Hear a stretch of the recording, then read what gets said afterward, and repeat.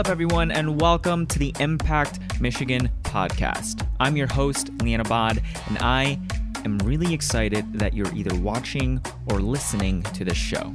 This show is about the people making the growth and development of Michigan's economy happen.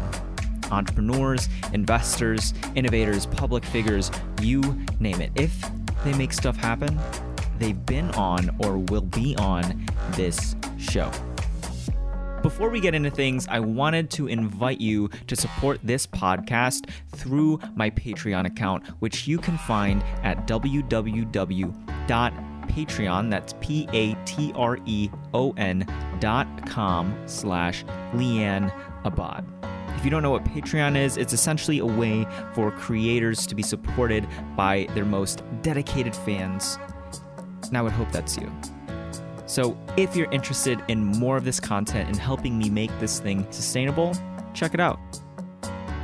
All right, with that, let's get into the episode.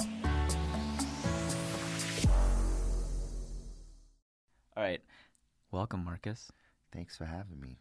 Awesome. So even though this is a library, we can totally talk as loud as we can. This feels very much like the SNL skit where it's like, yeah, I like salty balls. I haven't seen that one.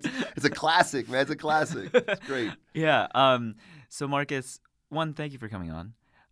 Two, I always like to start the podcast off by allowing my guest to take the reins and just tell us a story. So for the fans, who is Marcus Collins? Well, that's like a very philosophical question. I think about Marcus. I'm not a third person. Good grief. I consider myself a one part practitioner, one part educator. I think, if I were to describe what I'm all about, it's about putting great things in the world, putting dope things in the world. And as an academic, I get to put people in the world. And as a practitioner, I get to put ideas in the world. All in an effort to kind of just make a little dent, a little dent in culture. I'm a father, I'm a husband, I'm a servant, and all those other great things. But my story actually starts in Detroit. I'm a Detroiter, and I always, every time someone asks me about, tell me about yourself from a storytelling perspective, I always start with Detroit because I consider myself a product of the city. Born and raised, went to public schools there my entire life. Golightly Educational Center, Cass Tech. Came to Michigan undergrad to study engineering because I thought I was excited about polymer chains. And I think polymer chains are awesome, that carbons can come together and create these tangible things. But the closer I got into the studies, the more I realized this is not what I really want to do. It's super interesting, but definitely not what I wanted to do in practice. And I started taking some music theory courses because I was a musician as a kid. And this is really a way to offset my failing GPA. And so I take these classes, and I started falling in love with major sevenths. I was like, I want to be a songwriter. And I went home and said, Mom and Dad, I know what I want to do for the rest of my life. I want to be a songwriter. And they were like, oh, no, you don't. It's not happening. So they decided that I would finish engineering, and I did. And from there, I did a music startup in Detroit after I graduated called Muse Recordings with another Michigan alum, guy named Mike Muse. And in some days we were a record label, some days we were a development camp. But what really stuck for us, even though we made music and we put music out in the world, is that we were pairing up-and-coming artists with brands who wanted to be a part of music, but not in a very real, heavy investment. So we were pairing brands like McDonald's and Starbucks, the NBA, Sprite, with these up-and-coming artists in different areas, particularly in Detroit. And that was going well for us until the music industry tanked. And the music industry came to an end, or at least came to an end as far as the way it used to live. We figured that we had to figure something else out. So I went to business school, and Mike went off to work on the Obama campaign, which was obviously monumental. So I came back to Ross, did the MBA program, and then went to go work for Apple, doing partner marketing in iTunes. While I was there, I met Matthew Knowles, who has a daughter named Beyonce Knowles. And he's like, wait a minute, let me get this straight. You were an engineer, you started a music company, you have an MBA, you worked at iTunes, and you're black? Dude, who are you? You don't exist. You're a unicorn. It's like, no, I exist, B. I'm real. And he's like, yo, you should run digital strategy for Beyonce. I said, I should totally do that. And that's what I did. And then end up, living in New York, morphing into the advertising industry after leaving music. Had the chance to meet Steve Stout, who was a music industry guy who went on to start an agency with Jimmy Iovine and Jay-Z called Translation. So I went to go work at Translation to run the social practice there, to start and run the social practice there. And while I was there, I just really kind of made my career and launched Cliff Paul for State Farm. I moved the New Jersey Nets to Brooklyn, so launched the Brooklyn Nets. Launched the Made in America Music Festival in Philadelphia, which is in, I think, its 7th year now, which is just unreal to think about. I launched the Bud Light Platinum for Bud Light. I launched the Kevin Durant Cut Your Bill in Half work for Sprint. Just really monumental work that made a dent in culture, which is really kind of shaped what I figure I'm here to do in this world, is to make a dent and to help people themselves realize their full potential, make a dent as well.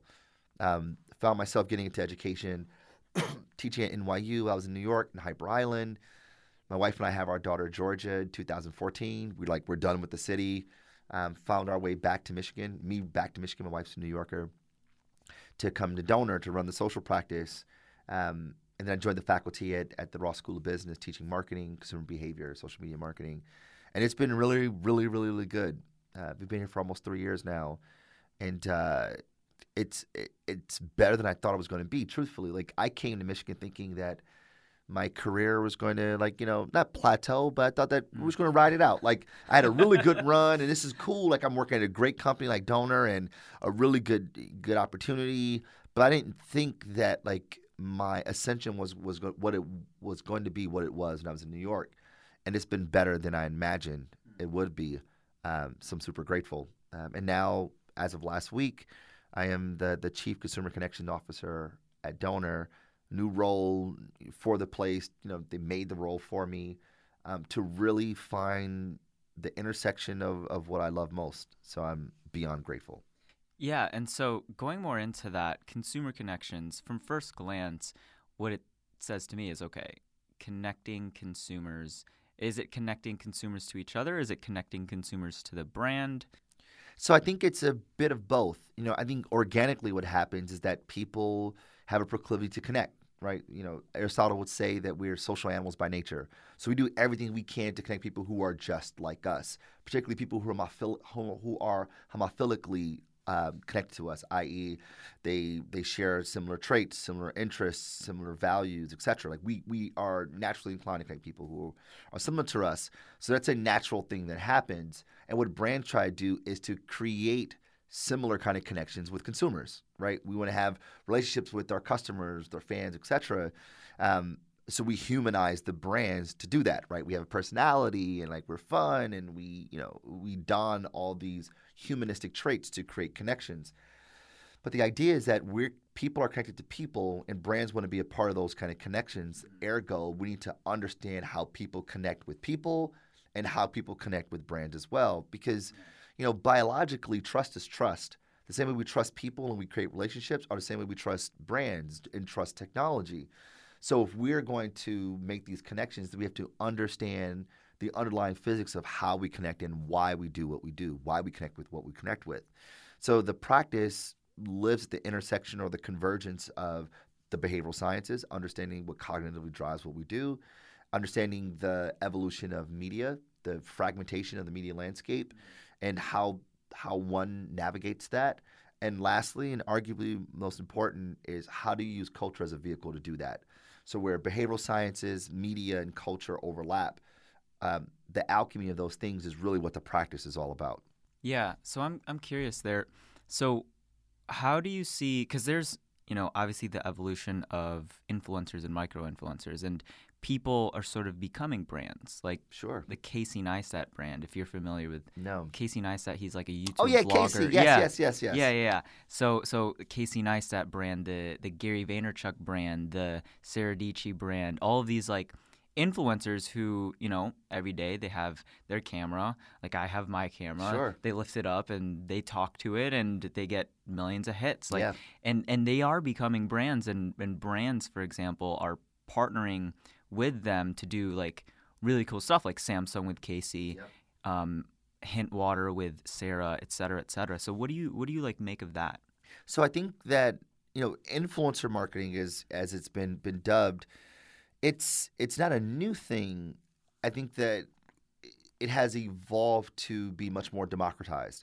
So we used to think of influencers as the celebrities of the world, right? Like, using celebrity endorsements is probably one, like influencer marketing 1.0.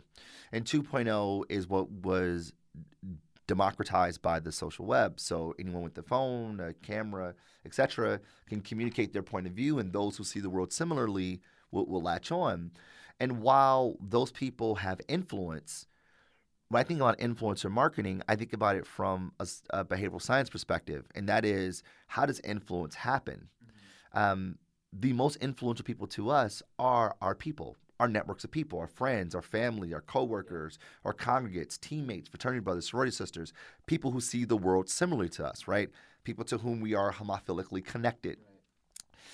So if our people are the most influential people, what does that mean for the micro-influencers or the Beyoncés and Kim Kardashians of the world? Well, I refer to those guys as that they are influential. They're not as influential as our people. So those people are more like contextualized media. So when I teach this in class, I say, hey guys, is Beyonce an influencer? And everyone's hands go up. Absolutely, right? Totally an influencer. I was like, okay, so who loves Beyonce? The whole beehive raises their hand. Love Beyonce. Oh yes, queen. Love her, right? And then I say, okay, great. Who owns Ivy Park gear? And like maybe one hand goes up. I said, wait a minute, I thought you guys love Beyonce and Beyonce's an influencer. If Beyonce's an influencer, why aren't you wearing her gear? Right. Something's wrong there. Or I say, who thinks Kanye West is an influencer? All the hands go up, right? And I love Ye. I love the old Kanye. The new Kanye, I'm not sure. I miss the old Kanye. I do, man. Chop up the soul Kanye. Straight from the flow Kanye. Yeah. So everyone raised their hand. I said, great. All right, so who was wearing a kilt when Kanye West was wearing a kilt during the Watch the Throne tour? No hands go up. I said, but I thought Kanye West was an influencer. Or who says Drake's an influencer? Hands go up. All right. Then I show the video from Hotline Bling. It says, who dances like this? Nobody, right? No one uses those dances. Nobody. So what's going on here? If these people are supposed to be influencers, why aren't they influencing our behavior like an influencer is supposed to? And what I say is that those people are influential. They're just not the ones who have the greatest influence on our behavior. Our people do. Think of it this way. If we see Jay-Z wearing a really cool hat, we go, that hat looks pretty dope. And I have an outfit that matches that hat. It looks good on Jay-Z. It probably looks good on me as well. And if we are inclined to go buy the hat, we then wear it out with our friends. We go to brunch with our friends. And if our friends say, you look like an idiot, take that hat off, we take that hat off. Right. And it never sees the light of day. What sticks, what makes the behavior sticks, is what's normative to our people. So just like a television ad would like, oh, that looks like a cool car, or that looks like a cool headphones or whatever. An ad is media. Using an influencer, whether it's Shaquille O'Neal or Kim Kardashian, those are contextualized media, right? The Caseys of the world, the Michelle Pfans, the Logan Paul before we realized he was a dirtbag, those people are even more contextualized. They remove the ideological influence that we typically hold to celebrities and make it a bit more human. But the people who are the most influential are our people. Because if my friends at dinner are like, yo, that hat is amazing, Marcus. Like, it looks so good on you. I'm wearing that hat all the time, right? Like, those people have the greatest influence on my behavior. And even they may say, I'm going to get a hat as well, like that. Our people have the greatest influence. The idea is that we use these contextualized influencers, from the celebrities to the micro-influencers to the mega-influencers like the Michelle Pfans, PewDiePies, as a way to get greater reach. That's the media side of it, with the context of what that person has expressed and demonstrated expertise in. Yeah, it's almost as if once people reach a certain level of influencer status, it's like they're just above the threshold of not necessarily seeming like they could be the best friend sitting next to you. Exactly. We call it keeping up with the Joneses, right? Mm-hmm. We compare ourselves to people who are just like ourselves, right? We don't compare, we don't listen to Jay-Z talk about how much money he has and then look at our bank account and says we're losers in life. right? Because we don't compare ourselves to Jay-Z. We compare ourselves to our people, right? There's been research that shows that people would rather make less money overall if they make more money relatively, right? So, would you rather make $35,000 where all of your peers make $40,000, or would you rather make $30,000 where all your peers make $28,000? Right. People would rather make more really money relative to their peers because we're comparers by nature, right? We compare ourselves to who are next to us so we know where we stand. We're really awful. Human beings are really awful at determining value, determining how good we're doing. So we compare our situation to the people around us to get a sense of whether we're doing well, whether we're successful, or whether we're winning, or whether it's a good job offer, or whatever the case may be. We compare ourselves to our peers, not to the ideological influencers, whether they are the cases of the world who makes probably millions of dollars now, or the Jay-Z's of the world, right? Even if someone's starting a blog or they're starting a YouTube page, and they're like, I have 1,000 subscribers, great. They don't look at Logan Paul and say, I'm a loser in life. Right. Look at people who just start off like them. Again, we compare ourselves to people who are relative to our situation, who are peers in our situation, which is why this idea of influencer marketing, it's really just marketing. We're just using a different media vehicle to do it. Right. I find that really fascinating, the fact that, I mean, it's fairly obvious there's the whole, like, keeping up with the Joneses type of thing going on. But I'm curious because, me personally, I imagine there's maybe a few other people, and I feel like we're a little bit of the outliers where it's like we sort of, like, I personally, I'll talk from my perspective, but, like, yes, I do compare myself to the people around me sort of, but I understand the value of also comparing myself to people that are at where I want to be at. Sure. Like, like successful people who are already successful. And I'm like, okay, what did they do when they were my age? What did they do when they were, in my spot in life? So what do you think it is? I mean, and I don't know how behavioral science-y you want to get into this, but what do you think it is about about human nature that lends ourselves to compare ourselves to other people? Do you think it's just purely natural? Do you think it's sort of nurtured? And this is obviously a big debate, but well, I think some of it is dispositional. Some of it is in our cognitions, and some of it is based on who you are, right? Like there's people who look at these ideological folks to say that's what I aspire to be, right? So if you start singing, you're like, I'm gonna be a singer, and you listen to Beyonce, like, I hate myself. You're like, that's where I want to be. That's what I'm working towards. But Beyonce's not your peer set.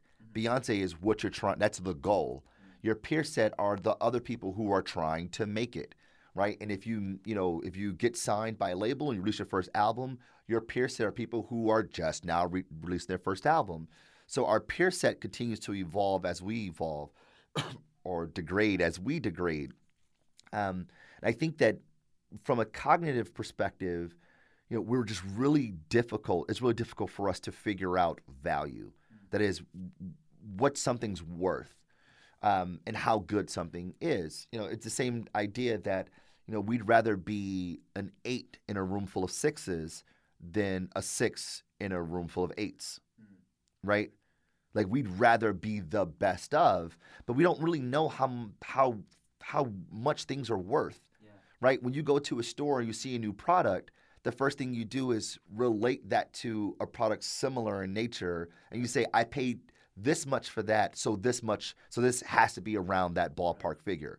We are comparers by our very core. It's what we are wired to do, because we can't look at things on their own and price how much it might be worth. That's why the Price is Right is such a funny show. We look at The Price is Right, and people are like, when you ask people their logic on how they do it, they're like, well, I know this is worth this much, and that's worth that much, so I either dial it up a little bit or dial it back a little bit. We're just comparers by nature, and it's not just in the things that we transact against, but it's also how we look at ourselves relative to the people who are around us. Yeah, it's almost as if we always seek for context, Sure. Yeah. It's like, okay, like what is this item worth in the context of what I already know to be existing? If I'm buying a camera, right? If I'm buying this Panasonic that I have on the table, like based on my context with the other cameras I've bought, let's look at the specs. Let's compare and contrast. And so that's really interesting. But on to another question. Okay, yeah. I feel like we could go on that point forever. But so in one of your talks, you have the phrase, I am a blank, we believe blank, in relation to predictive modeling and networks for marketers. So explain a little bit about that for the audience, then also so I just kind of remember a little bit about when I wrote this question. So then the notion is that marketers typically, it's said that marketers see consumers as real life human beings, having all the dimensions and trappings that real human beings have. But the truth of the matter is that marketers don't know people very well at all. Which is a bit of a bold statement, but the biggest case point for that is demographics. We use demography as a means to describe people: age, race, household income, geography, education level. And based on those definers or things like that, these static truths, we describe who people are. And while those things are factual, they are certainly not accurate, right? Take my demography. I'm 39 years old, African-American, born and raised in Detroit, went to public schools my entire life. If a marketer saw that on a brief, they'd say, oh, he must walk like this, talk like this, shop at these places, hang out with these kind of people, do these sort of things. That's just what those kind of people do, the kind of things that people do. And it sounds awful for me to say it out loud, but this is what marketers do all the time. And while those things are truthful, yes, I am 39, yes, I am black, yes, I am from Detroit, they don't give rise to the fact that I grew up playing jazz as a kid, or I swam competitively, which is a huge stereotype break, by the way, or that I like to sail, or I was an engineer undergrad. Like, you don't get any kind of insight into that based on those demography describers, and those experiences shape how I see the world, and the way I see the world informs how I behave in the world. Yeah. So if we really to understand people, we have to have a better way to describe them. Now, good marketers would say, well, that's why we focus on psychographics. Instead of looking at their demography, their age, their race, their household income, we look at where they go, what they do, what their passion points are, what they like. That paints a far more vivid picture of who people are, absolutely. But psychographics only tell you what people do, not why they do it. So if we really want to understand people, we have to have a better way to describe them, better than demography, but we also need a sense of causality beyond what they do, but why they do it. Enter this idea, this provocation of networks.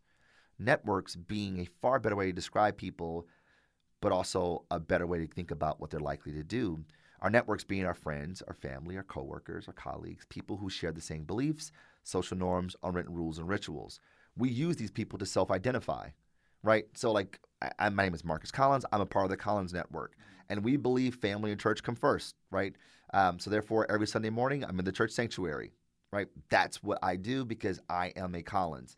I'm a Michigan Wolverine. We believe we're the best school ever. I suppose it's debatable, but that's what we believe, right? Right. And naturally, we hate Ohio State, right? We hate Ohio State. However, that wasn't our application when we decided to come to school here. We didn't sign off saying, I'm going to hate Ohio State. We adopted that belief, right? And as adults in our life, we're like, Ohio State, boo. Like 20 years after graduating, which is ridiculous. What did the school ever do to us? But that's what we believe. And that saying in philosophy, I think, therefore I am. In this case, it's I am, therefore I do.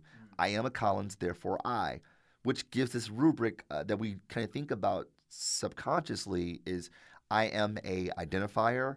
We believe this, therefore I do that, right? I am a Collins. We believe family church come first. Therefore, Sunday mornings I'm in a church sanctuary, right? I am Michigan Wolverine.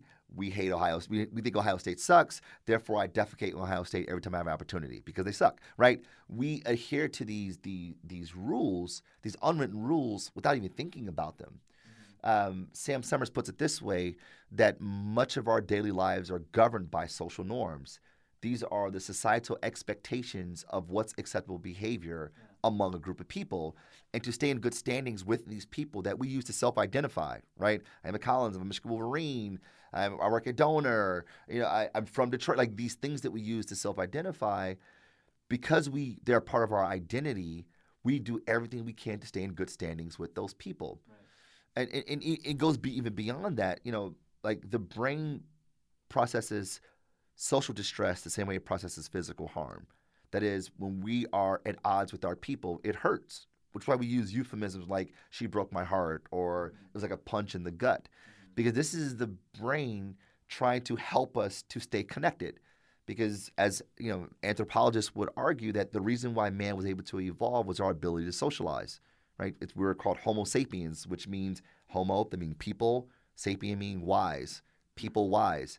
Our ability to grow big prefrontal cortexes, it would have allowed us to nurture relationships in a great mass and work in cooperatively with people. So this is our brain making sure that we do what's best for our survival, socializing.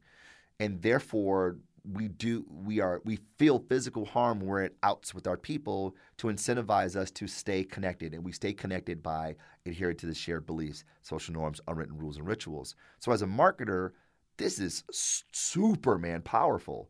Because if I can understand the network dynamics of groups of people, then I can interact or connect with them or activate them based on an overlap of their beliefs and the brand's beliefs. People see the world the way I do, they become walking, talking evangelists for the brands, right? Like you're wearing Merit right now because you believe. Mm-hmm. You believe in the brand. You share beliefs that the brand exudes, that they impute. And therefore, you use the brand to communicate your identity. Yeah. And this is when marketing becomes stupid powerful, is that we use these brands as badges of, this is who I am, this is what I believe. Who else out there sees the world similarly? Right. When I was living in New York, I would only wear a Detroit Tigers hat exclusively. So when I walked around New York and people from Detroit or Detroit area would be like, "You from Detroit?" "Yeah, I'm from Detroit." "What's going on?" Yeah. Connected. Yeah. I moved to Detroit, moved back to Michigan. Everyone wears a Tigers hat. So I don't wear a Tigers hat. Uh-huh. I exclusively wear a Michigan hat. Uh-huh. Because when I'm walking around Detroit or Southfield where Donor's office is, and people's like, "Go blue, go blue." Exactly. Or if I'm on a plane somewhere, someone's like, "Go blue, go blue." I feel connected to humanity. Yeah. We do this all the time without even thinking. So understanding the network dynamics become really powerful in how the brand communicates itself and behaves, its kinetics, so that the brand is preaching the gospel, and the people who see the world similarly said, "Yeah, I'm going to use that brand to communicate my identity," if only subconsciously. So I want to tell you a story, and it relates to that whole. I don't want to call it a rant because it was just beautiful. A beautiful rant. Let's do that. So I recently listened to a podcast that detailed a media stunt. And this media stunt was created to change people's feelings toward violence, specifically genocide of another race. This was in Rwanda and the Hutus and the Tutsis. In short, I forgot which side, but one side thought genocide of the other race was okay, and the media stunt was trying to combat that. Essentially, it was a radio show, because there was one radio show that was purely like pro-genocide, just pushing that norm. And so this media stunt was a sort of Romeo and Juliet-esque story between a Hutu and a Tutsi. Yeah. And what happened after the media stunt was what I think is really fascinating. So the people who thought that the Hutus or the Tutsis that thought that genocide was acceptable still thought it was acceptable, aka their thoughts towards the issue didn't change. But what changed was the perception of the social norm. Essentially, what the media stunt did was it made them think their neighbors felt that romance between the two races was okay, inevitably changing their behaviors. Yes. So to further on that last point, what is it about social norms and behaviors that you see today that are sort of established through media, that's how fake news got so big and so impactful, is because maybe it did establish a social norm, like, oh, everybody's thinking this way. Yeah, so that beautiful campaign, it sounds like. I think that, so So I spend a lot of time working in social media, the evolution of the media landscape. And I hear a lot of things like, because of Facebook, things are so awful and like fake news and blah, blah, blah. And, when I look at it, and I look at it a bit cynically, because I'm saying, well, yes, what's happened through fake news and the Cambridge Analytica and the proliferation of divisive stories called divisive content is awful. But truthfully, is it really that different than what it's been, right? Like, we say fake news. I'm doing air quotes, fake news. But is that just a rumor? Like, haven't we been spreading rumors for a really, really, really, really, really, really long time? Right. And when I think about rumors or gossip, gossip is a way to self-govern a body of people without an authoritative figure, right? Like, gossip is actually a really powerful tool and can be beneficial, though it's oftentimes malice in nature. Gossip allows a group of people to fortify the social norms, what is acceptable behavior among a group of people, without someone looking down on them and saying, I'm going to punish you if you do this, right? So if I'm like, hey, Leanne, did you hear about what happened with Dave? You're like, no, what happened with Dave? I'm like, yo, Dave did blah, blah, blah. And you're like, no way. In your head, you now say, okay, make sure I do not do what Dave did, because what Dave did is against the social norms of this collective, this network of people. But also, you then now know, okay, I'm not to do this, but I know that if I do that, then I'm going to have social distress in my network ties like Dave. And your brain's saying, stay away from that. Stay aligned with what's normative to the network. And what today's technology, the ubiquity of the social web, particularly Facebook, is that the news feed becomes a receipt of social norms. Right? I get to see what all of my people are doing, what they feel about a particular topic. So it then conditions how I should feel about it, how I should act. Right? Is this okay for the Hutus to do this? Are we doing this? Is what we're doing? This is cool. This is acceptable. Great. I'm going to do it also. Or if I don't believe, then I say, what? I don't identify with this, so I'm going to find another network of people who see the world the way I do. When people aren't a part of a network, when they aren't like connected to a crew or a clique or a group of people, we like, I don't know if I could trust that person. The person's like a loner. Something's wrong with them, because we know intuitively we are wired to be connected. And what the technology today provides for us is a public progress bar of what's acceptable behavior among a group of people. So when you see this on Facebook a lot. Like, yo, so are we dissing Kanye now? Like, is Kanye not invited to Wakanda? Right. You know what I'm saying? Like, so are we voiding them from banned from Wakanda? Right. And which essentially is he a part of us still? Right. Like, are we dissing him so I know how to behave? Right? Because what's scary is that you say, well, I don't see the real big deal in that, and everyone's like, you're not coming to Wakanda now. Right? And we're like, I don't want that social distress. So even if I don't believe, even if I'm like, it's not that big of a deal, and it is a big deal, by the way, but even if I am that outlier who's like, I don't believe it's a big deal, not a big issue, this Kanye thing, right? I'm keeping it to myself because I don't want to be ostracized from the network. Right. Which is why when we come together for Thanksgiving with our family, we don't talk about religion, we don't talk about money or politics, because those things are divisive. Right. They're divisive because they are belief structured. Or they're rooted in belief, and we don't want to we don't want to celebrate, or not celebrate is the wrong word. We don't want to evidence that I believe something different than the network, right. Because then it becomes, well, are we really connected? Mm-hmm. Are we really the same? Mm-hmm. Are we really a part of the same network? So those things we shy away from, at least socially in this country. And what the social web provides is an outlet for you to identify friend or foe. And from an evolutionary perspective, that's how we survived. Are we a part of the same clan? Are we part of the same tribe? We are. I can trust you. Mm-hmm. If not, we got to stay away, because the job of the brain is to help us survive. Right. And so, man, I had a few questions that you already answered. So, thank you. Yeah, no worries. But yeah. So, I wrote this question before this whole Kanye thing happened, before Kanye rejoined Twitter. So initially it was, you're a Kanye fan, so am I. What do you think of the new philosophy book he's writing?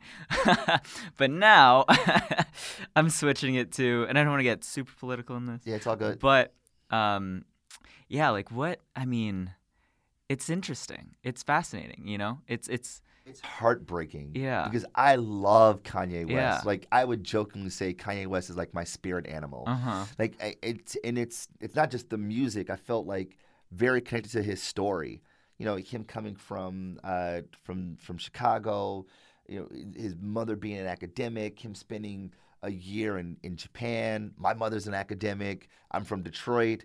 I spent a summer in Japan. You know, he being an artist, particularly not the production side, but the him being an artist, people not like, you know, like he'd been the underdog. No one like him making it happen himself, even though everyone doubted him. And I've always kind of felt like that way as well in my career, from music to advertising and beyond, even teaching. I just felt so much of my story kind of paralleling him, and even like in his most like obnoxious, you know, Kanye moments. I'm like, T-Swift 2009. yeah, and I'm like, but he's kind of right. Like, Right. Beyonce did have the best video ever. Like, and he clapped back with my beautiful dark twisted fantasy. It's just one of the best albums in hip hop. Period. Right? And like, Runaway. Come on, it's like the entire narrative of that whole thing. You know, I loved Kanye West. I mean, I loved like 808s and Heartbreak. Like, I just love the dude, and would model a lot of the way I teach through Kanye, you know, lyrics. Because you know, it's just like, as a marketer, you know, we talk about value propositions and like, you know, the razor sharper, the battery lasts longer, the car goes faster. If you communicate those things, people want a fast car, will buy your car. And I say, but Kanye told us, and I spent $500 on this just to be like, you ain't up on this. Like, culture is more important than those value propositions. Like, that lyric, like, come on, it's like the best lyric for a marketing professor, right? That, like, you know, being able to stunt the social currency that comes from the label that I wear, the brand that I wear, is far more important than, you know, it's faster or it's bigger or it lasts longer. Exactly, the value proposition. So to look at Kanye now, it's like, yay, what are you doing, dude? What are you doing? Yeah, I mean, yes. And the sad part is that I think that what people are ascribing to him and the words that he used, I don't think he believes that in his heart. I don't think that he's very good at articulating those things either. Like, if you just talk about himself, he like has the best words, right? The best words. He's like, I am this generation, Steve Jobs, Pablo Picasso, Walt Disney. And like Howard Hughes, and like, kind of he is. Yeah. Like, yeah, or at the very least, it's debatable. Exactly. You know? It's not like you can completely disregard that. It's like, okay, there's an argument here. Exactly. You know, I think about like, the dude's been culturally relevant since 2004, since College Dropout, right? Like, his shoes, like, if you look at all sneakers made today, they all have that like kind of clothy knit sock thing that were the Yeezys, right? This is dude's impact on culture is unreal, unparalleled. And literally, Yeezy did jump over Jumpman. Exactly. You know what I mean? So the Yeezy effect on Adidas is ridiculous. It's what the guy has done is unreal. Like, he changed our vernacular. Like, Cray. Like, that's unreal, I right? remember that song. Like, massive impact on culture. And when he talks about himself, like, he does a great job at that. And all the hyperbole, it's amazing. Yeah. But when he talks about things that he doesn't know very well, his articulation gets him in a lot of trouble because his disposition is to be provocative. So he's always pushing the boundaries to start. And him not being as knowledgeable in the subject matter, like, to say slavery is a choice is just ridiculous. And to even equate to free thought, it's like, it's even more preposterous. And then like to try to backtrack it, it's like, dude, just shut up, get the music out, my guy. Yeah, I think that's his biggest problem because, you know, it's almost as if, like, and kind of looking at it from a third person point of view. I mean, even though I'm not him, so it is third person. I don't know why I said that.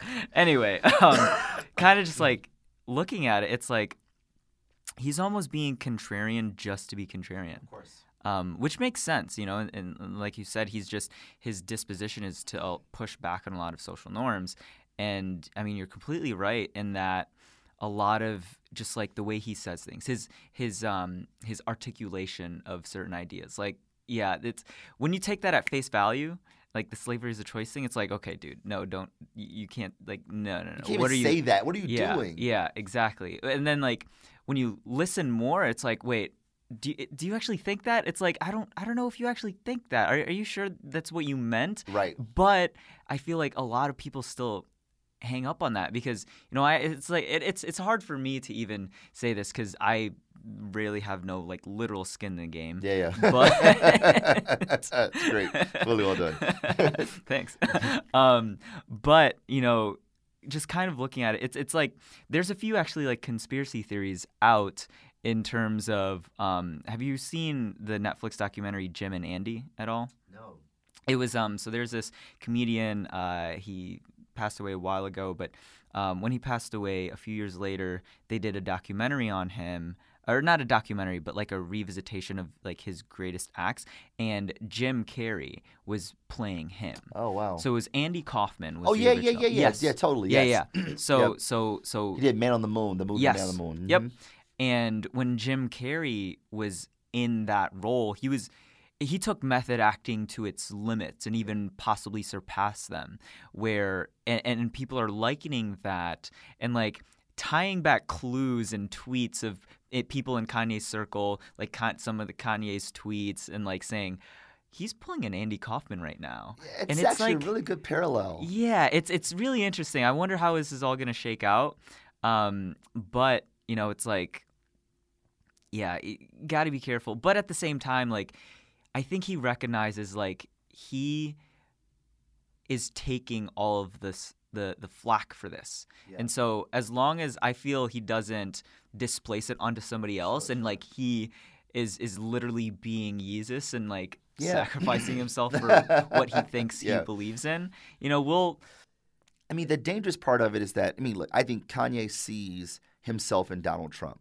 This is someone who people didn't think he had a shot. And somehow or another, whether it was lawful or not, he finds himself in a seat of power.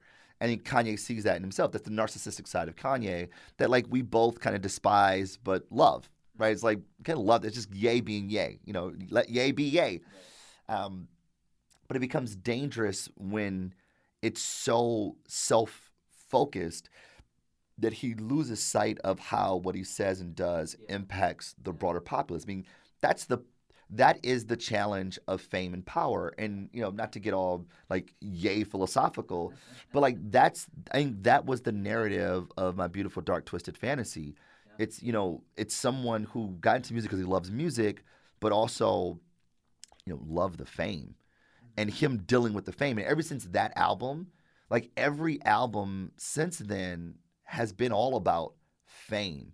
I think that he felt he lost it with the Taylor Swift moment, and he wrote My Beautiful Dark Twisted Fantasy as like the love letter to endear himself back to the greater populace, the culture.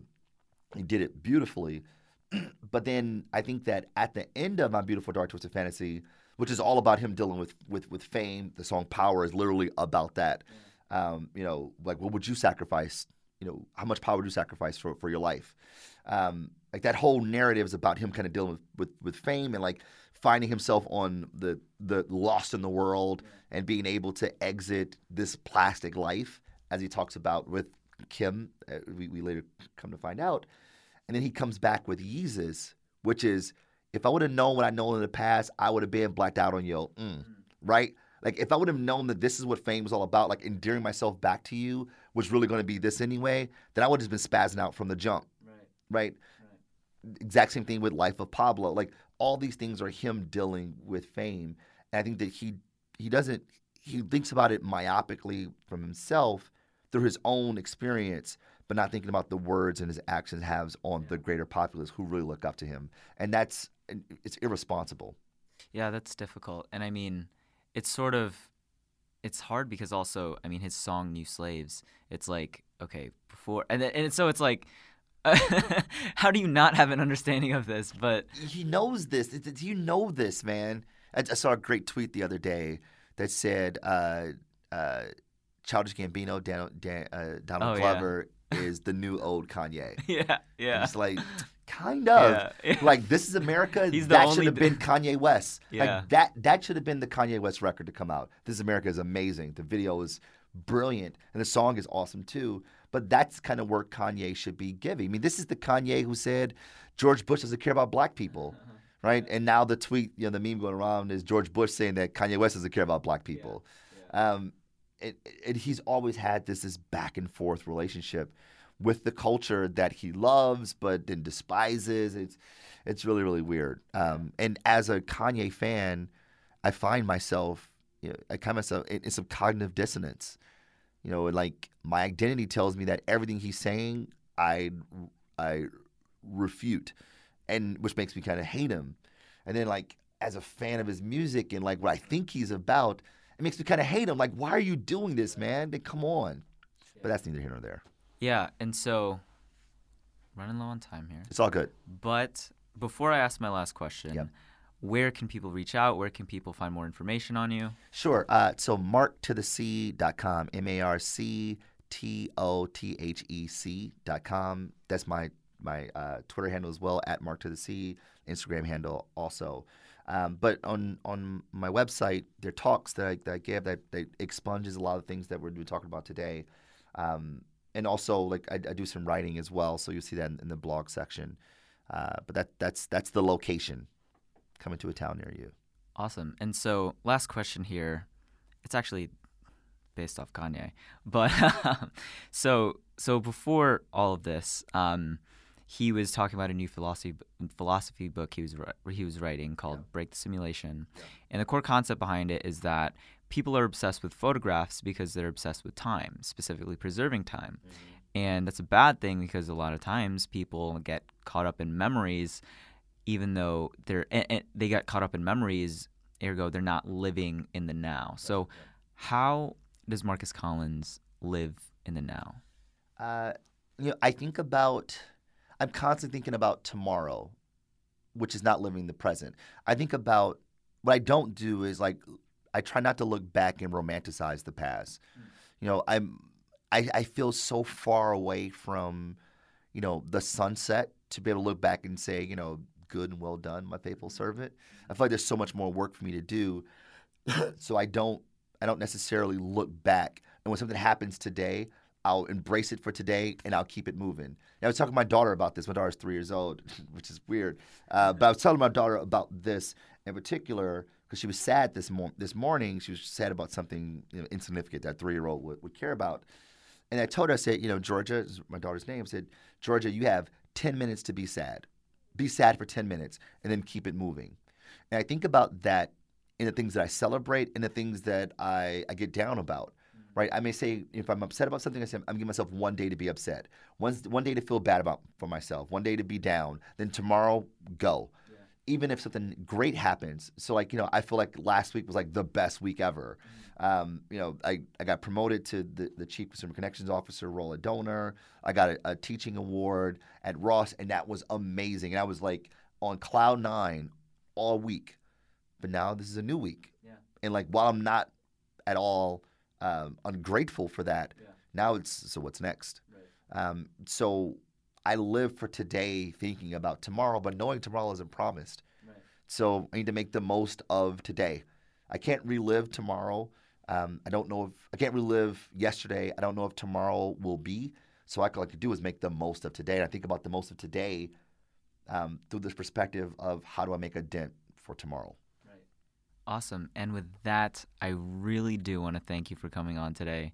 This was such a great conversation. It was like, I really enjoyed it. I felt like we could have kept going, man. Yeah, we could make this happen. And we totally Thank you for having me. I appreciate it. Next time. For All sure. Right. Thank you.